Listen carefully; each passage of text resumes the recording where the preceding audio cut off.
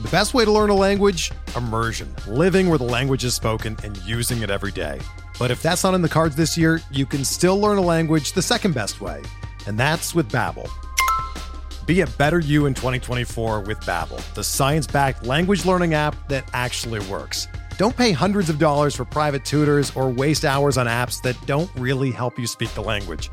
Babbel's quick 10-minute lessons are handcrafted by over 200 language experts and help you start speaking a new language in as little as 3 weeks.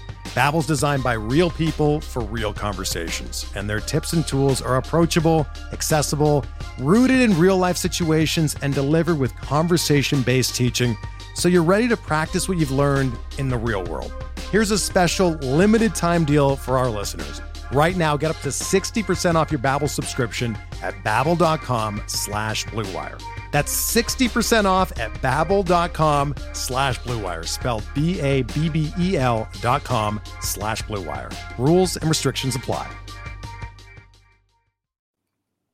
Hello, and welcome to the RotoWire Fantasy Baseball Podcast.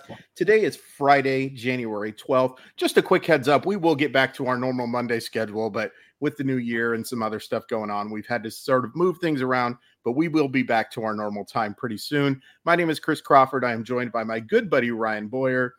We've got some headlines to talk about. There was quite a bit that happened over the last week, but we've been super positive on this show, talking about breakouts and stuff like that.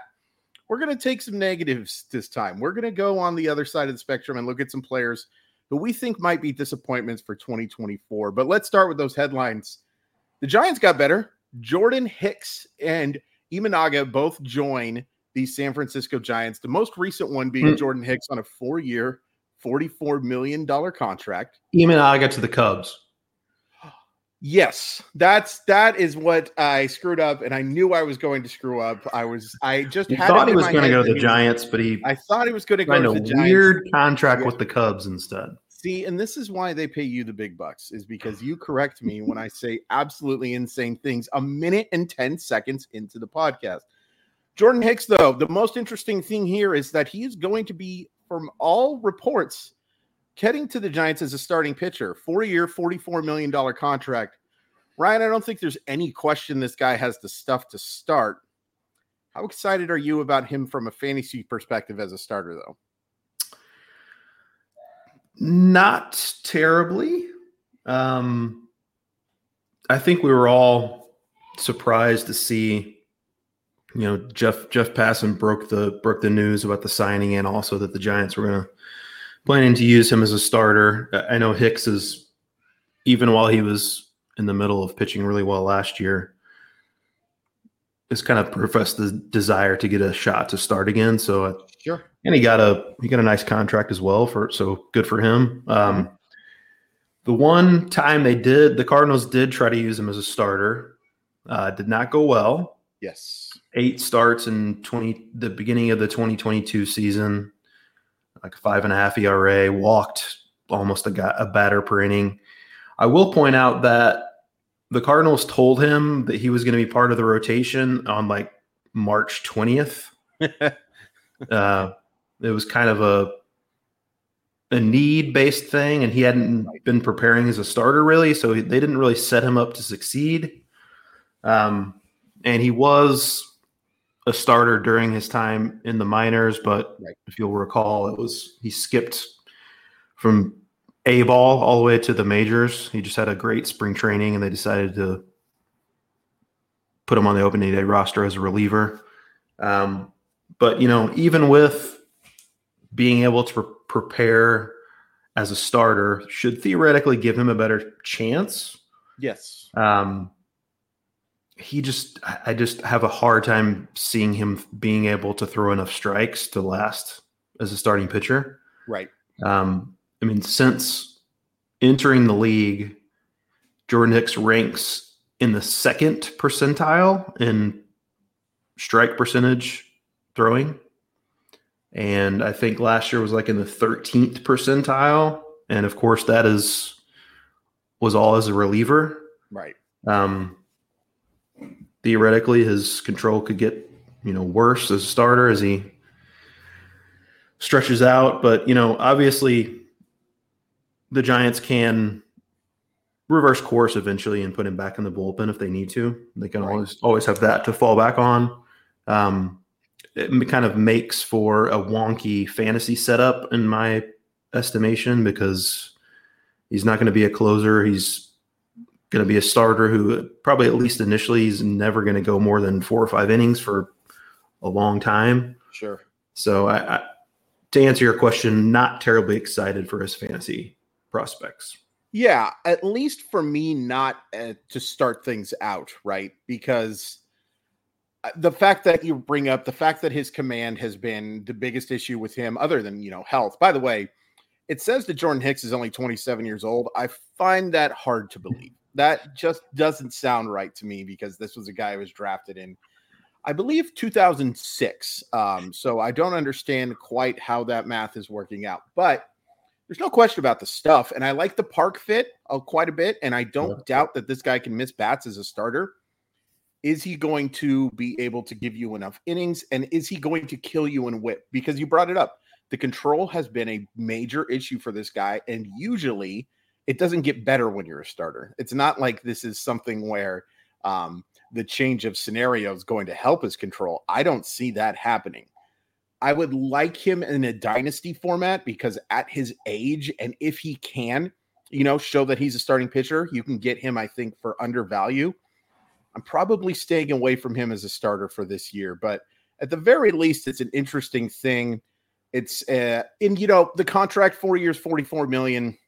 Obviously, the Giants are going to be fine if Jordan Hicks doesn't work out, but I don't think it's a terrible contract if he does have to move to relief, because in high leverage, I think this guy can be an extremely positive weapon. We have seen it in the past. But yeah, Jordan Hicks is going to be a starting pitcher. I don't think a whole heck of a lot of people saw that coming when I will say just a little addition on the end also. Hicks gets a ton of ground balls, and the left side of the Giants infield defensively, as it stands right now, looks pretty awful. Oh, that's a good point. So that's not a great setup for him. So just something else to keep in mind. Thank you for your negativity once again, Mr. Boyer. Marcus Stroman going to the Yankees. And speaking of ground balls. Yeah, speaking of ground balls, I think this is a nice little pickup. And I think it's one that makes an awful lot of sense. A 2-year, $37 million deal. I immediately had a buddy text me and say, who would you rather have, Marcus Stroman or Luke Giolito? So I want to start with that, Ryan. Of those two, who do you think you would rather have on your roster? I would rather have Giolito just for the strikeout difference. I mean, it could depend on a little bit on roster construction. Sure. If you have like a Dylan Cease maybe on your roster, maybe you can pair him with somebody like Stroman, or who is more of a ratio stabilizer than Giolito is. But I think the upside with Giolito is higher. So he would be my pick out of those two. Yeah, I think that's fair. I do think that there is maybe a higher floor with Stroman, which is funny to say because of a pitcher who is on the diminutive side. And I think a lot of people just look at the fact that he is a pitcher that is the size of backup point guard of the 1990s. And you think, how is that going to fit in this park? But he actually gets pretty decent extension, and he does have a pretty good rate of ground ball success. I think this is going to be a nice little fit. I joked on Twitter that there is not going to be anything okay about Marcus Stroman. No one's going to say, well, that worked out fine, or that worked out okay. It feels like it's either going to work out really well or it's going to work out fairly poorly. Which side do you side on? I think it'll work out well. I mean, I don't know if you recall from our conversation last week, you had Stroman in your best fits category, and I said the Yankees for him, by the way. You sure did. I kind of called it. But yeah, I think he is a good fit there. They definitely needed another arm. And I think it's probably overblown for the most part about being able to pitch in New York, but I mean, he has shown that he can pitch there. I think he's got the personality to handle it. His career numbers at Yankee Stadium are not good, but I don't. It's such a small sample size that I don't really read much into it. Right. Because he gets so many ground balls, he'll be able to keep the ball in the yard more easily, and that with that short porch and right field. He's got plenty of experience in the AL East. I think he's a good fit. I think if I'm going back to your original question, if it goes poorly or well, I think it'll go well for him.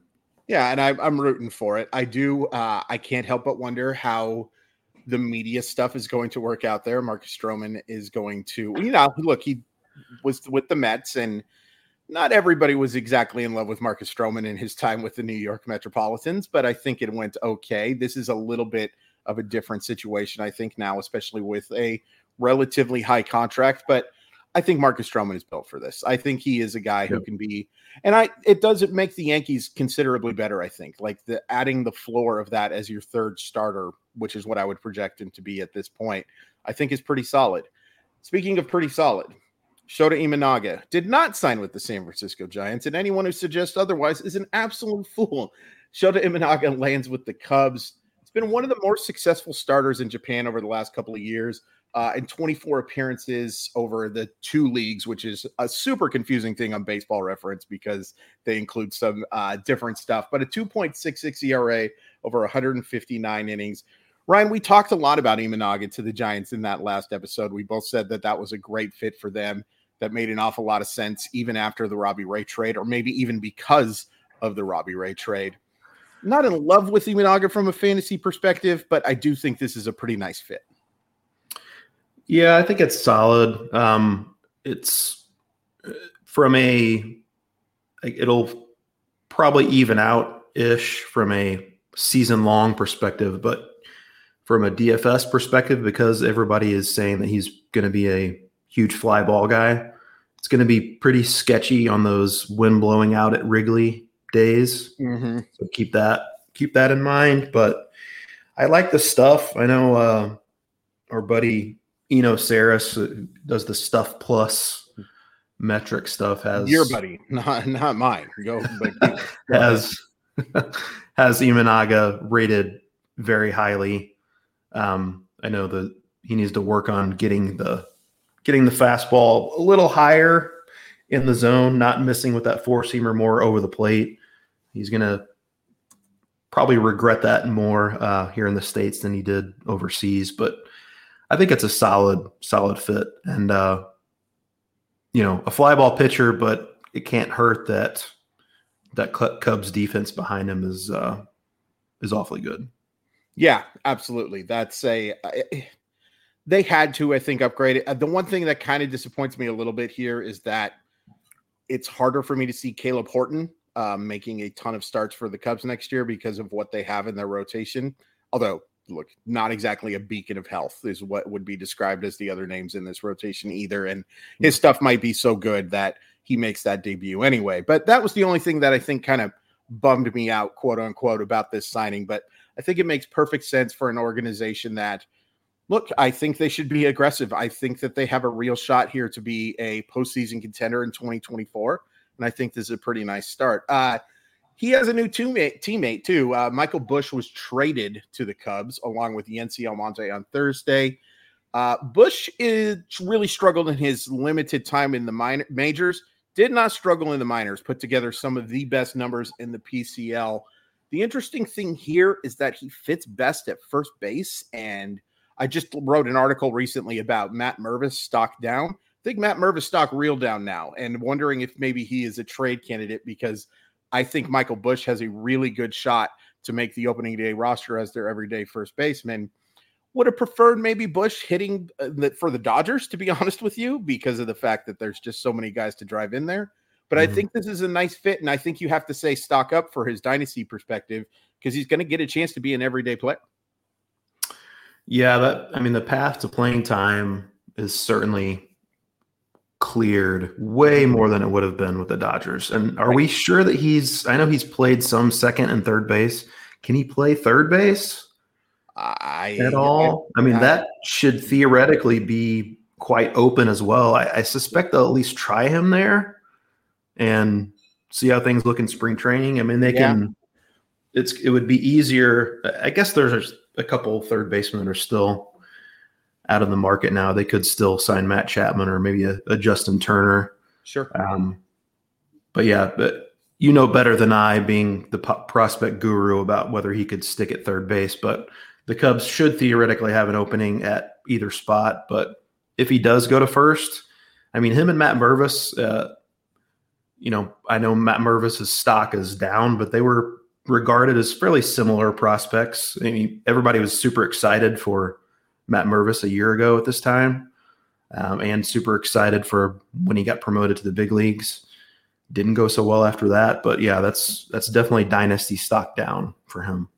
Yeah, I think that's fairly fair. And look, because of the fact that, Michael Busch might be able to play a few different positions. Like, he could hold his own at second base, third base, maybe corner outfield, like in a pinch, that type of thing. Matt Mervis is first base and first base only. The only other position he's going to be able to play is designated hitter, and that obviously limits his stock.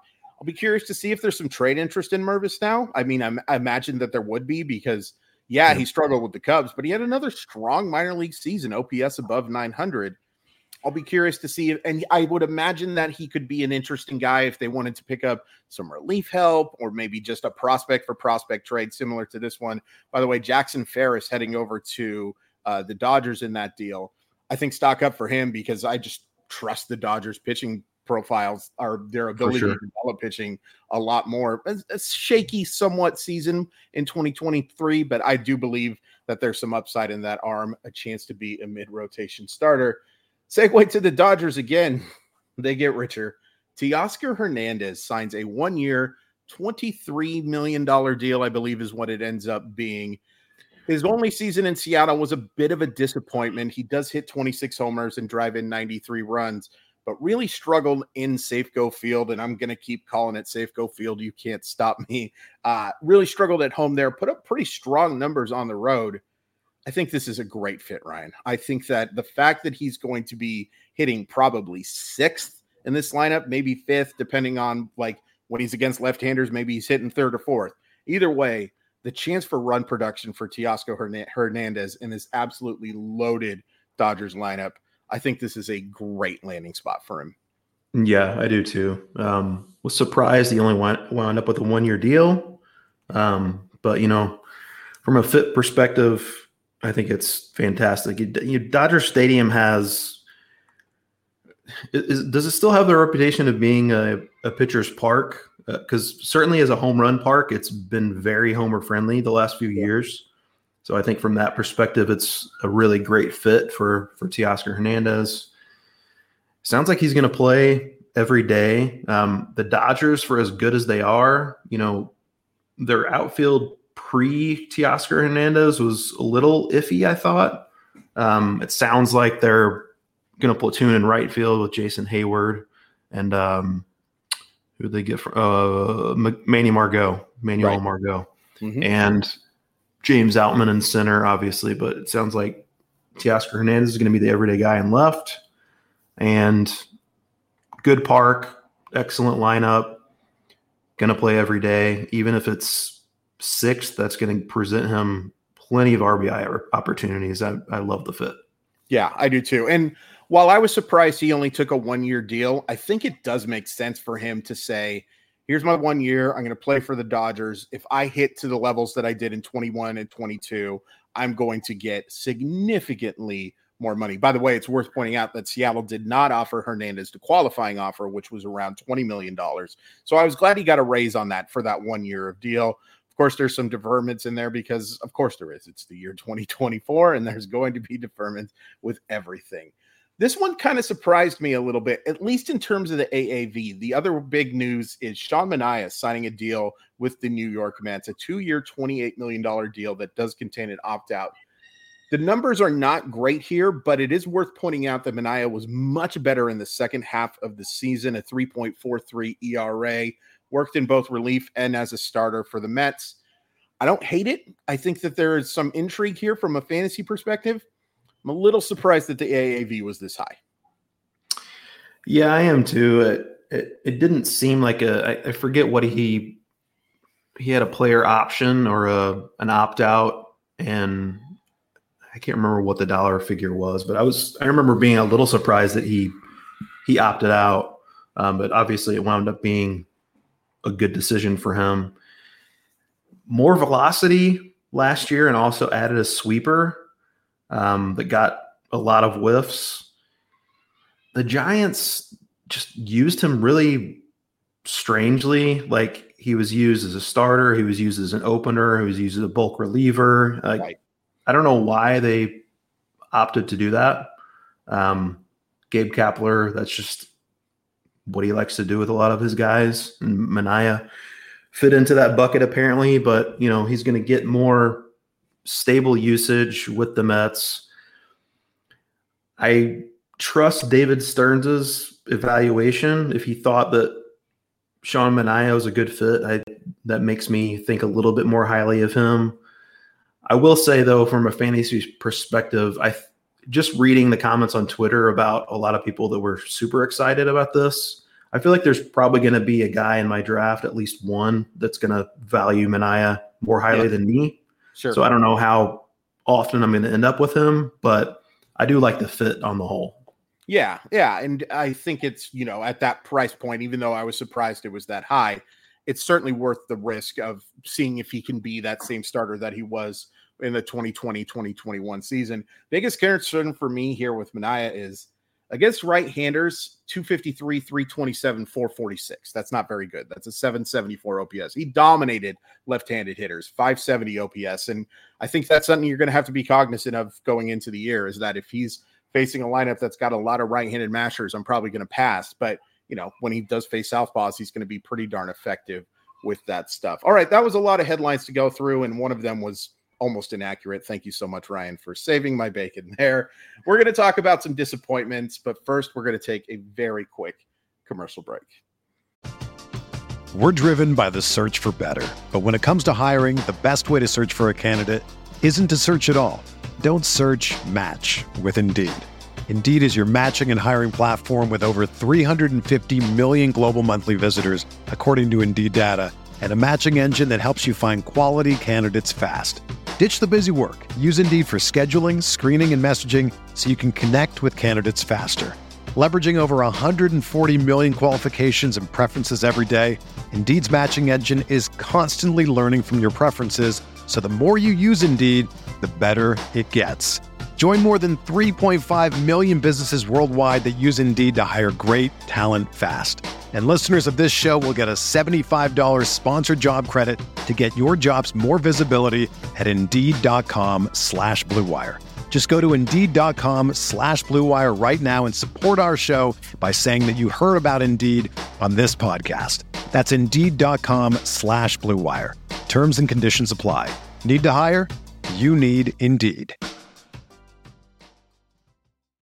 Whether you're a world-class athlete or a podcaster like me, we all understand the importance of mental and physical well-being and proper recovery for top-notch performance. That's why I'm excited that Unified Healing is sponsoring podcasts on the Blue Wire Network. Unified Healing is a new and super innovative global network of wellness centers powered by Energy Enhancement System, or EE System. If you haven't heard of the EE System yet, then you'll want to listen up. This technology promotes wellness, deep relaxation, purification, and rejuvenation. Wherever you are across the globe, access to a center is easy and affordable. Interested in experiencing the EE System technology for yourself? Go to unifiedhealing.com/Blue Wire to learn more and find a center near you. That's unified, UNIFYD, healing.com/Blue Wire. No material or testimonials on the Unified Healing website are intended to be viewed as medical advice or a substitute for professional medical advice, diagnosis, or treatment. Always seek the advice of your physician or other qualified healthcare provider with any questions you may have regarding a medical condition or treatment and before undertaking a new healthcare regimen, including EE System. Another day is here, and you're ready for it. What to wear? Check. Breakfast, lunch, and dinner? Check. Planning for what's next and how to save for it? That's where Bank of America can help. For your financial to-dos, Bank of America has experts ready to help get you closer to your goals. Get started at one of our local financial centers or 24/7 in our mobile banking app. Find a location near you at bankofamerica.com/talktous. What would you like the power to do? Mobile banking requires downloading the app and is only available for select devices. Message and data rates may apply. Bank of America NA, member FDIC. All right. So like I said, we have been super positive. We've been looking at breakout stars. We have been looking at guys who disappointed last year, who we thought could turn into the Cinderellas of the ball, the pumpkin turning into the Cinderella. This time we're going to do the opposite. We're going to be looking at after the midnight clock, and we're each going to take one guy per division. Ryan's going to take the National League. I'm going to take the American League. And Ryan, we're going to start out with a fight because you're going to talk about the NL East and one of my favorite players. Before we started recording, Chris let me know that we might get into a little bit of a fight because we had a disagreement over one of the guys, and I figured this was probably the guy. This really is mainly to do with where you're going to take him in his draft. Sure. It's CJ Abrams. Early in NFBC drafts, he's going at 35. Min pick at 24. He finished just inside the top 50 in fantasy last year, so you're counting on some improvement there to cash in on his draft stock, and that certainly could happen. I mean, he's 23, former top prospect. I'm not sure that the profile is pointing to him making that leap yet, or even quite repeating what he did last year.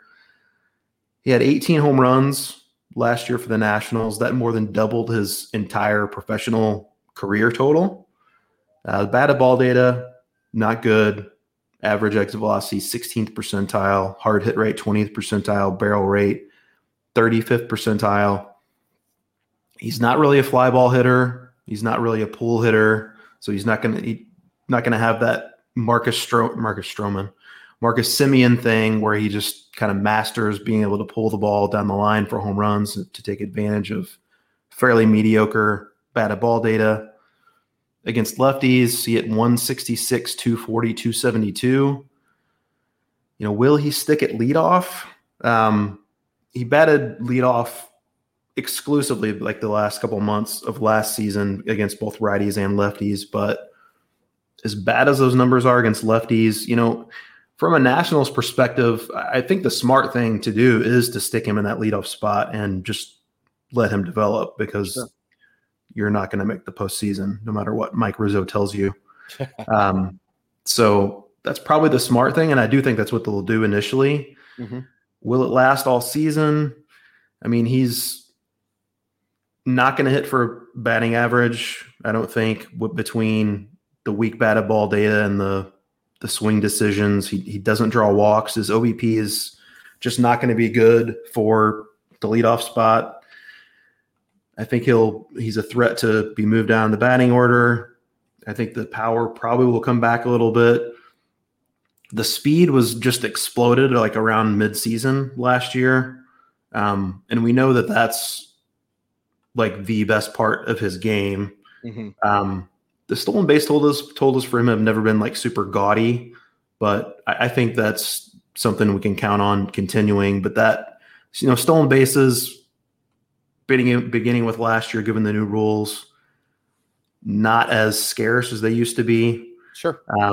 But this is, it sounds like I'm just completely bragging on CJ Abrams here, but I like CJ Abrams. I just think given where it costs to draft him, I would rather have some other guys. Yeah, and I get that from a perspective of like taking him in the third round doesn't exactly enthrall me. It wouldn't shock me at all if he was a top 25 player next year. Like all those numbers you gave me, you can't debate them. And I will always be concerned about the fact that left-handers are probably going to give him trouble. But I'm actually impressed that he put up those numbers as a 22-year-old. And I keep going back to the fact that like this guy had so little minor league experience before getting the chance to play for the Padres in 2022, and then has the injuries and struggles. But you put together some of the months that he put together, in particular that July. Like that July was like, all right, this guy's got a chance to be a really special player where he hit 327, 391, 500, and stole 16 bases. Stole 16 bases in July, 13 in August, September and October adds another 9, and he was only caught stealing twice. Like, I get it. I would not be taking him in the third round. But if he's available in that 4th to 5th round area, I'm all over it, and it will not shock me. And if you're going for stolen bases and you're going for the premium position value, it will not shock me if he lives up to those expertise. It's worth pointing out, CJ Abrams had lots of bad things to say about St. Louis pizza, and that is why Ryan is going on this tangent.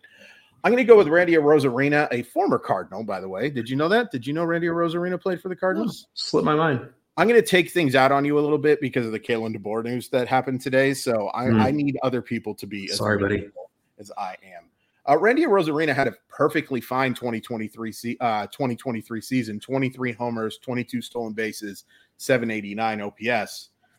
I don't think that really tells the story of Randy Arozarena's year or what he really has been. And what you see is kind of what you get.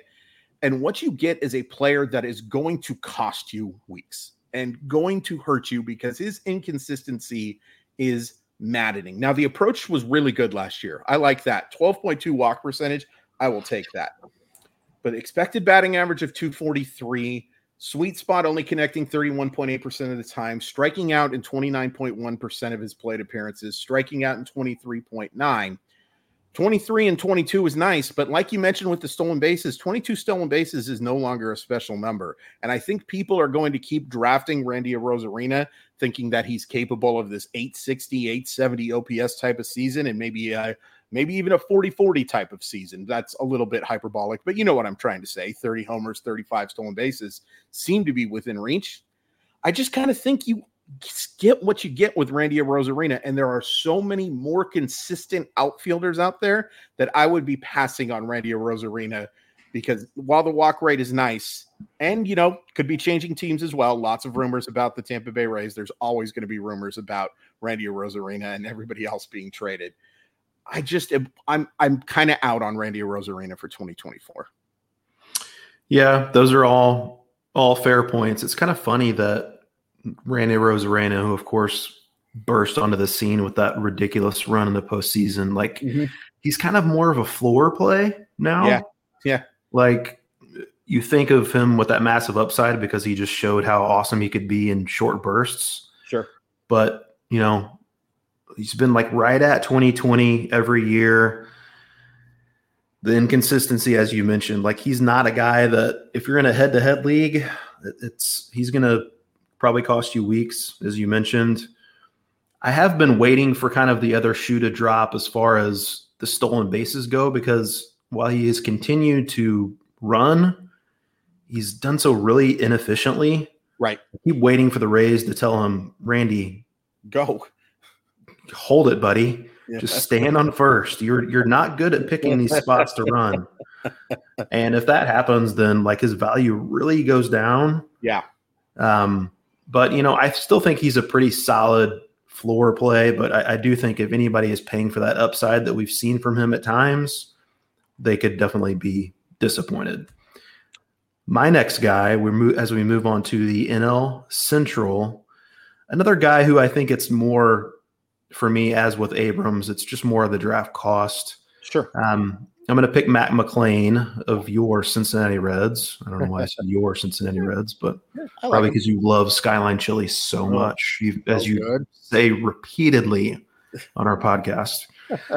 Yeah, Matt McLain, so far NFBC drafts going to ADP 57, min pick 37. Had a 28.5% strikeout rate with the Reds.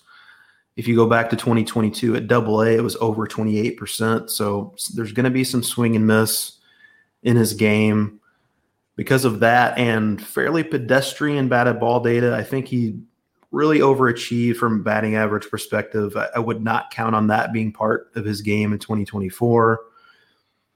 He did really good against fastballs, but was just absolutely atrocious against everything else. Will that catch up to him? Or pitcher's going to start just throwing him junk repeatedly? And can he make that adjustment? You also look at the Reds infield. I mean, we've said ad nauseum that it's so crowded. It's still crowded. And then they signed Jamie Candelario to make it even more crowded. Nick Krall is giving every indication that they're going to hang on to Jonathan India. So, you know, there's no question that Matt McLain is going to be an everyday guy on opening day. If he struggles a little bit, I don't think he's going to be in danger of being demoted necessarily, but will those starts go from 6-7 per week to 4 per week? And, you know, that is, I think, a possibility. Right. He does have an awfully enticing safety blanket in Great American Ballpark. Sure. Like that might be a reason enough to invest in him, just that by itself. Right. And I think that could cover up some of his flaws. But just where you're going to need to take him in your draft, I think you can find better options much later. Like I will see your Matt McLain and raise you Anthony Volpe, who's could probably be had 12 rounds later. He has some of the same problems with the strikeouts. Mm-hmm. Great position Anthony Volpe is in in the Yankees ballpark. I would rather take a shot on him much later. As I said, I like Matt McLain, just don't love the price. Yeah, I think that's totally fair. And the other thing with McLain is like you take a look at those overall statistics and you're like, well, this may be the floor. What the heck is this guy's ceiling? I think that kind of is the floor. I think that's what you're going to get from Matt McLain in his best seasons. And don't get me wrong, that's good. That'll certainly play. But I think there's some chance for some regression here as well. Like, because you brought up the batted ball data, there are certainly more exciting infielders that I think you can draft. I think Volpe is a great call too, because I actually was impressed with what Volpe did. I think it's similar to CJ Abrams in that, struggles, sure, but holding his own at that age, I think is something that we've just been so spoiled, Ryan. We've been so spoiled with some of the other young numbers. And I think Matt McLain is a solid player. I don't think he's a fantasy star.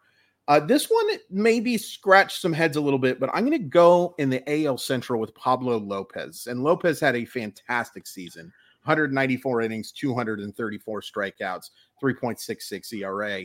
There's nothing here in the metrics that really tells me that like Pablo Lopez didn't deserve those numbers, other than the fact that I've seen Pablo Lopez pitch the other 4 years. And look, Pablo Lopez has not struggled to miss bats, but he hasn't come anywhere close to this strikeout rate. And I just look at the pure stuff. It's good. It's not great. It is not 234 strikeouts and 194 innings. I also think the Twins are going to be worse. So I think there's going to be even less chances for wins.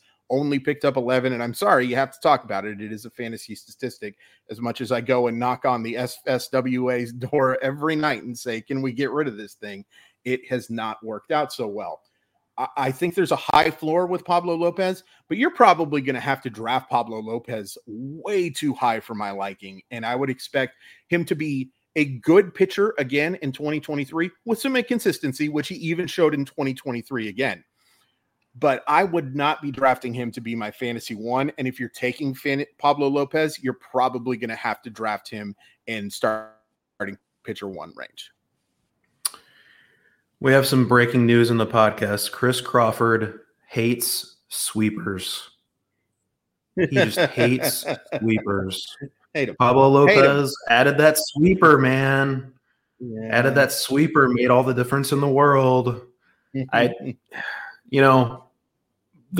unquestionable that Pablo Lopez was a good, not great fantasy option prior to 2023. Right. But if he can repeat that sweeper, man, he just got a completely new pitch that he needed that breaking ball. He's always had a good fastball, good changeup. He figured out that breaking ball that got whiffs at almost a 40% rate. Will he have that pitch again when he goes back to the well in 2024? We don't know, but I mean, I think he might have just figured out the perfect recipe. It is taking a bit of a leap of faith that he can repeat that. And I'm with you that I would rather have him as an SP2 rather than an SP1. Right. But I think maybe not 234 strikeouts legitimate, but I do think there's a decent chance that he could post another 200 strikeout season. So I'm a little higher on Pablo Lopez, but I definitely see the argument that it's a little early to be taking him where you're going to have to take him. For sure. I got a pitcher for you in the NL West now, and this is 100% completely injury related here.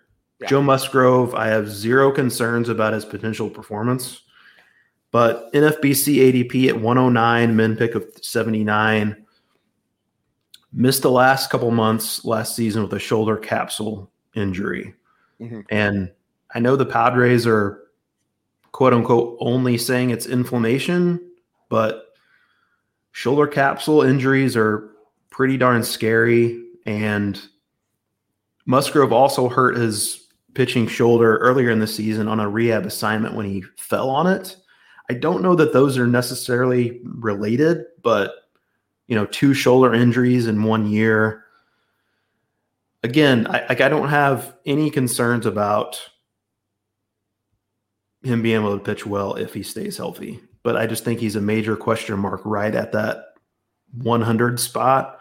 Yeah. And the other arms you could get instead around there, just going off of some of the starting pitchers you could get instead of Musgrove in NFBC drafts, going right around him: Justin Steele, Dylan Cease, Cole Reagans, Justin Verlander.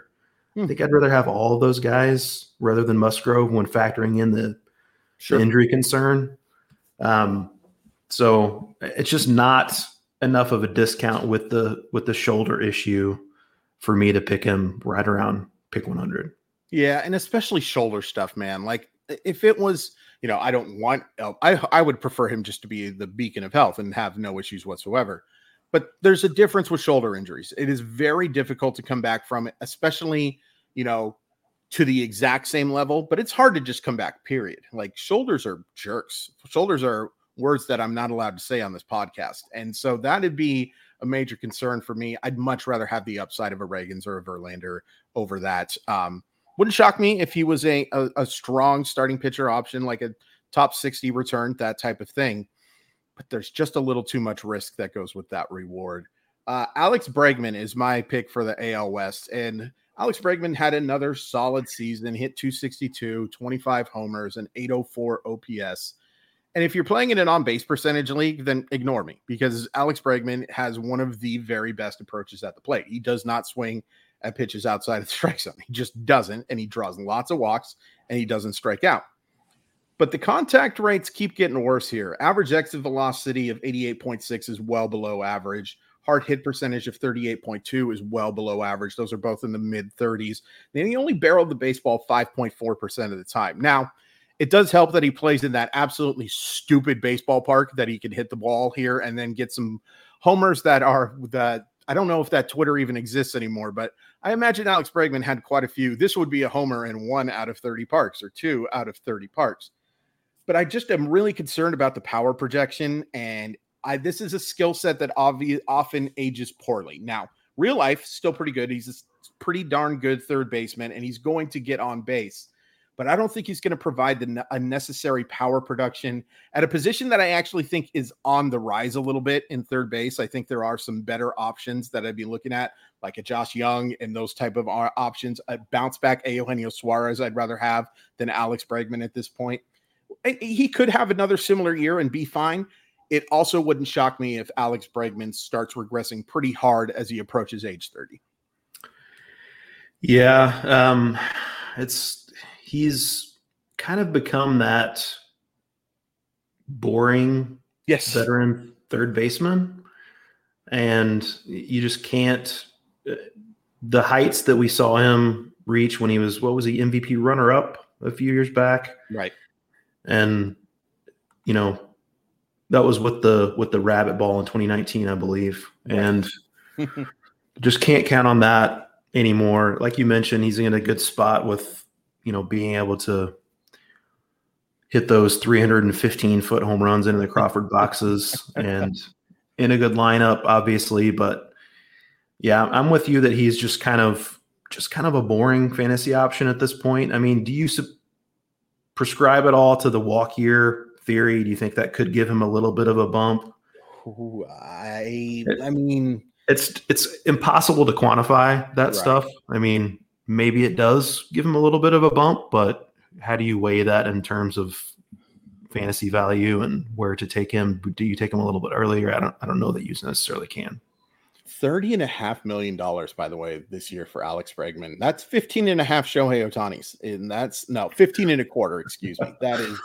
That is I mean, look, good for him, and he's been a very solid player for them. Just never lived up to that hype. Like, he looked like he was on his way to being a superstar. He was a top 3 fantasy option for a couple of years because of positional value and the fact that he was hitting OPS is around 1. Ain't that anymore, and I am concerned about that skill rate, but it is worth pointing out that we have seen bumps. I used to call it the Adrian Beltre massive year that he had with the Dodgers before signing in Seattle. I think Adrian Beltre did okay after that contract, though. But it is something to at least keep an eye on. That's going to do it for the RotoWire Fantasy Baseball Podcast. Thanks so much for listening. You can follow me at Crawford_MILB. You can follow Ryan at Ryan P. Boyer. Make sure you're checking out rotowire.com. And if you're looking for a free look behind our paywall, check out rotowire.com/pod. Awesome stuff. Your fantasy drafts are probably coming up pretty soon. I hope not now. It's way too early to draft in my humble estimation. Ryan, you agree with me? Yep. Good. 100%. There was a very hard head shake there. So I'm very glad that we are on the same page here. We'll see you guys very soon. And Kalen DeBoer, good luck at Alabama, I guess. Everyone is talking about magnesium. It's all you hear about. But why? What do we know about magnesium? Well, magnesium is the number one mineral that 75% of Americans are deficient in. If you are a woman over 35, magnesium will help you rediscover balance, energy, and vitality. Magnesium supports more than 300 enzymatic reactions in your body, including those involved in hormonal balance. From functional medicine doctors to mental well-being and female hormone experts, we all know that magnesium is the one mineral to improve all aspects of well-being and health. But which one? Magnesium Breakthrough from Bioptimizers, the trusted choice recommended by leading experts with 7 best-absorbed forms of magnesium to ensure your body receives the support it needs for overall well-being. Go to bioptimizers.com/balance today and use code BALANCE10 for 10% off. Support your journey to wellness at bioptimizers.com/balance. Magnesium Breakthrough from Bioptimizers, your foundation to optimal health and vitality.